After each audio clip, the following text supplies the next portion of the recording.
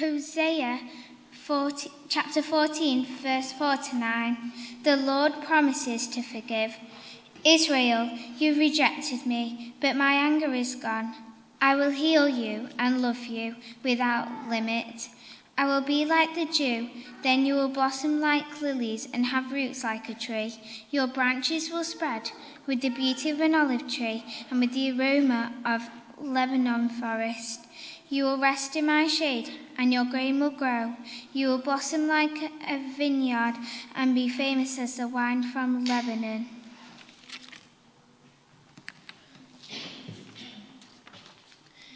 Israel, give up your idols. I will answer your prayers and take care of you. I am that glorious tree, the source of your fruit. If you are wise, you will know and understand what I mean. I am the Lord, and I will lead you along the right path. If you obey me, we will walk together, but if you are wicked, you will stumble.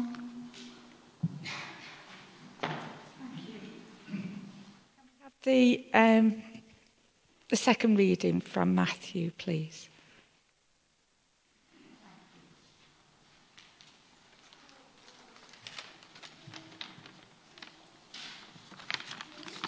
Matthew chapter 5, verses 1 to 16.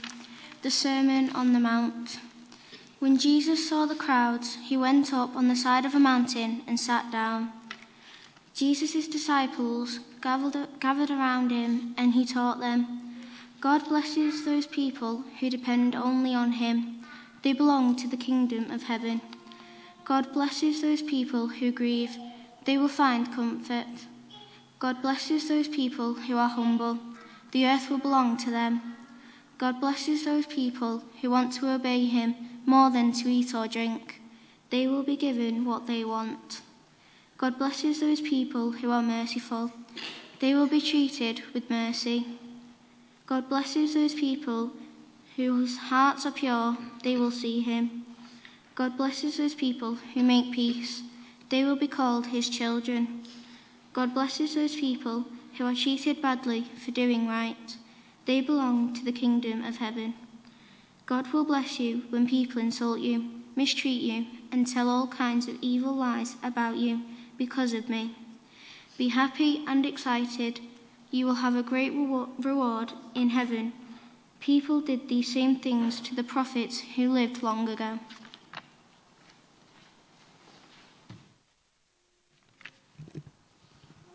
You are like salt for everyone on earth. If salt no longer tastes like salt, how can it make food salty? All that is good for us to be thrown out and walked on. You are like light for the whole world. A city built on top of a hill cannot be hidden, and no one would light a lamp and put it under a clay pot. A lamp is placed on a lampstand, where it can give light to everyone in the house. Make your light shine, so that others will see the good that you do, and will praise your Father in heaven.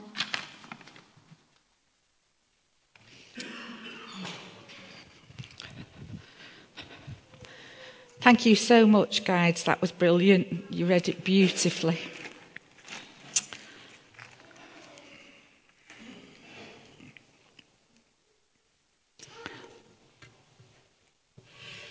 So, Heavenly Father, I just ask you to bless us as we have this time together now.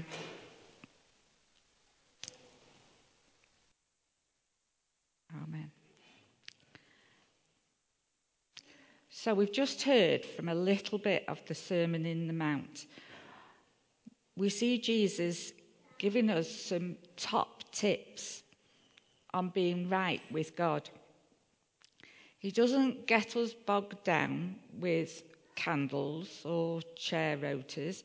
He doesn't talk about house groups or even Bible readings, not even Sunday worship.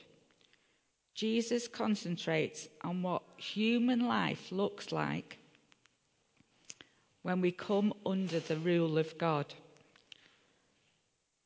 We see that he looks at our inner self, our character, and he discounts any show that we may choose to hide behind.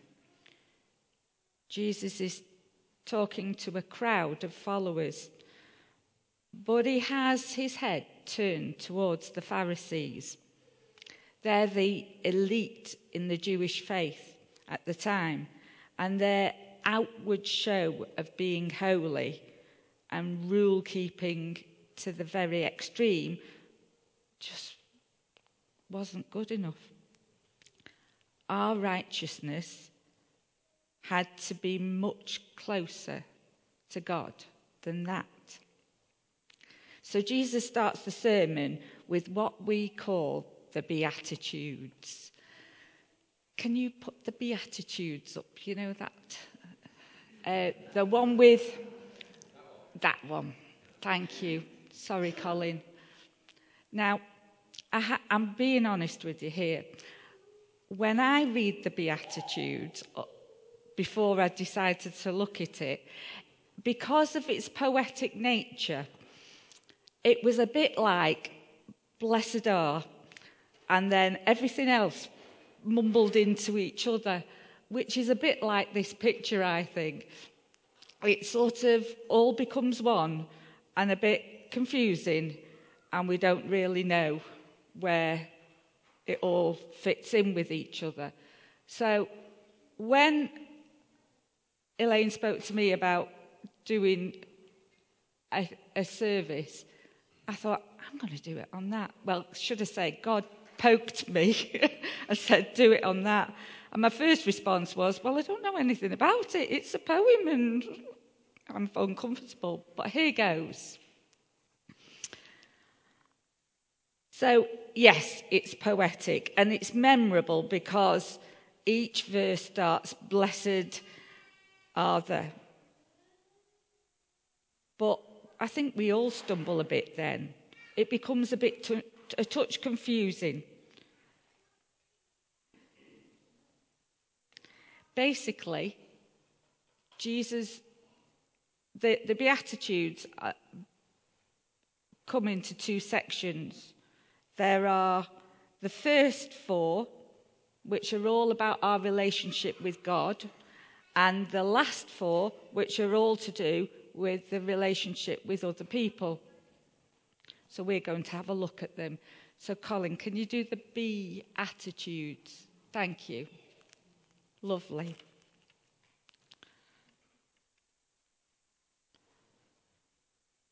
The first Beatitude is, blessed are the poor in spirit. The word poor is used because, like a poor person, we cannot use our wealth and our power with God. We can't get out of situations by paying for it or influencing it. We have nothing to offer in exchange for God's love.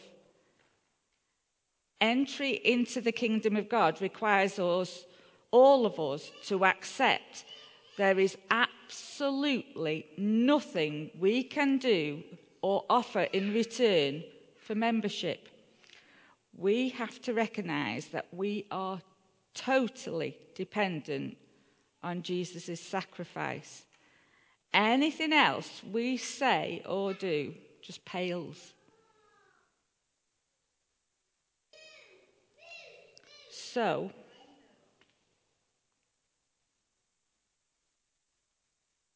be dependent. Thanks, Colin. That's our first. They're not rules. They're sort of top tips. The second one is, blessed are those who mourn. Here Jesus guides us to take an attitude of grief over our sin and the brokenness of the world. We need to confess our wrongdoings and feel remorseful, sorrowful, penitent even. Yep, brilliant. Be penitent. Be dependent. Next, Jesus says, blessed are the meek. Meek is a strange word, I think today we confuse the word meek with weak. The dictionary definition suggests quiet and easily imposed on, a pushover. But meek also suggests a measured response. Someone who is able to be angry at the right time for the right reason. To me, this is self-control. That ability to put others first or control an outburst, it shows an ability to learn more about God and more about our surroundings and move forward. So our next B is be self-controlled. Oh, it's worthwhile saying, our reading today used the word humble. But I think it's a bit more than that. It's more about being there and doing the right thing.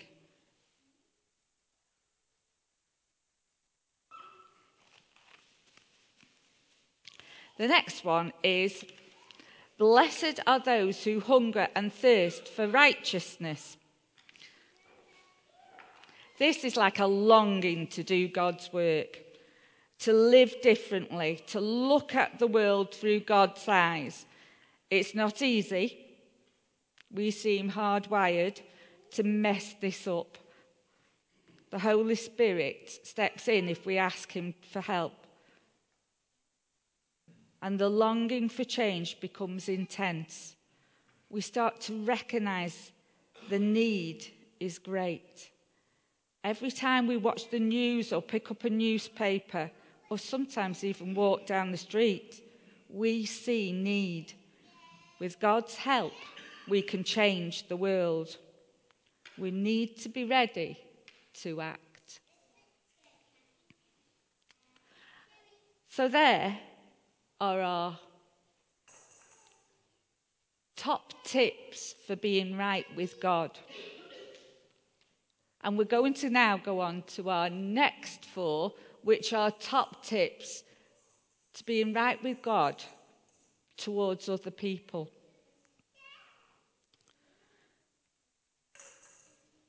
The first one is, blessed are the merciful. Show mercy to those around us who are miserable, weighed down by their lives. Help them, listen to them, care for them. We've received mercy from God. We know how good that feels. We should show mercy in return. The next one is be pure in heart. Jesus isn't talking about an organ in the body. He's talking about the real you. Don't be a hypocrite. Being one thing to some people and something else to somebody else. Be honest. Be open. Be sincere. The next one is, blessed are the peacemakers. We certainly seem to recognise that we need a few of those. We are encouraged to seek solutions, lessen tension, promote communication and understanding, show goodwill, bring harmony. It's no easy task. Sometimes, even within our own families or even church families, never mind out of them and in the real world. The reward, however, is great. It is to be called the children of God. Be peacemakers. And lastly, we have, blessed are the persecuted. Persecution is going to happen.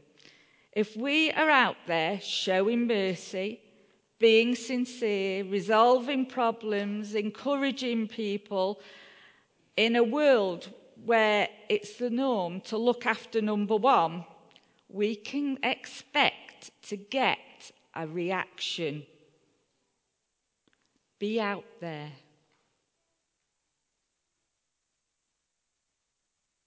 Take a look at this next clip.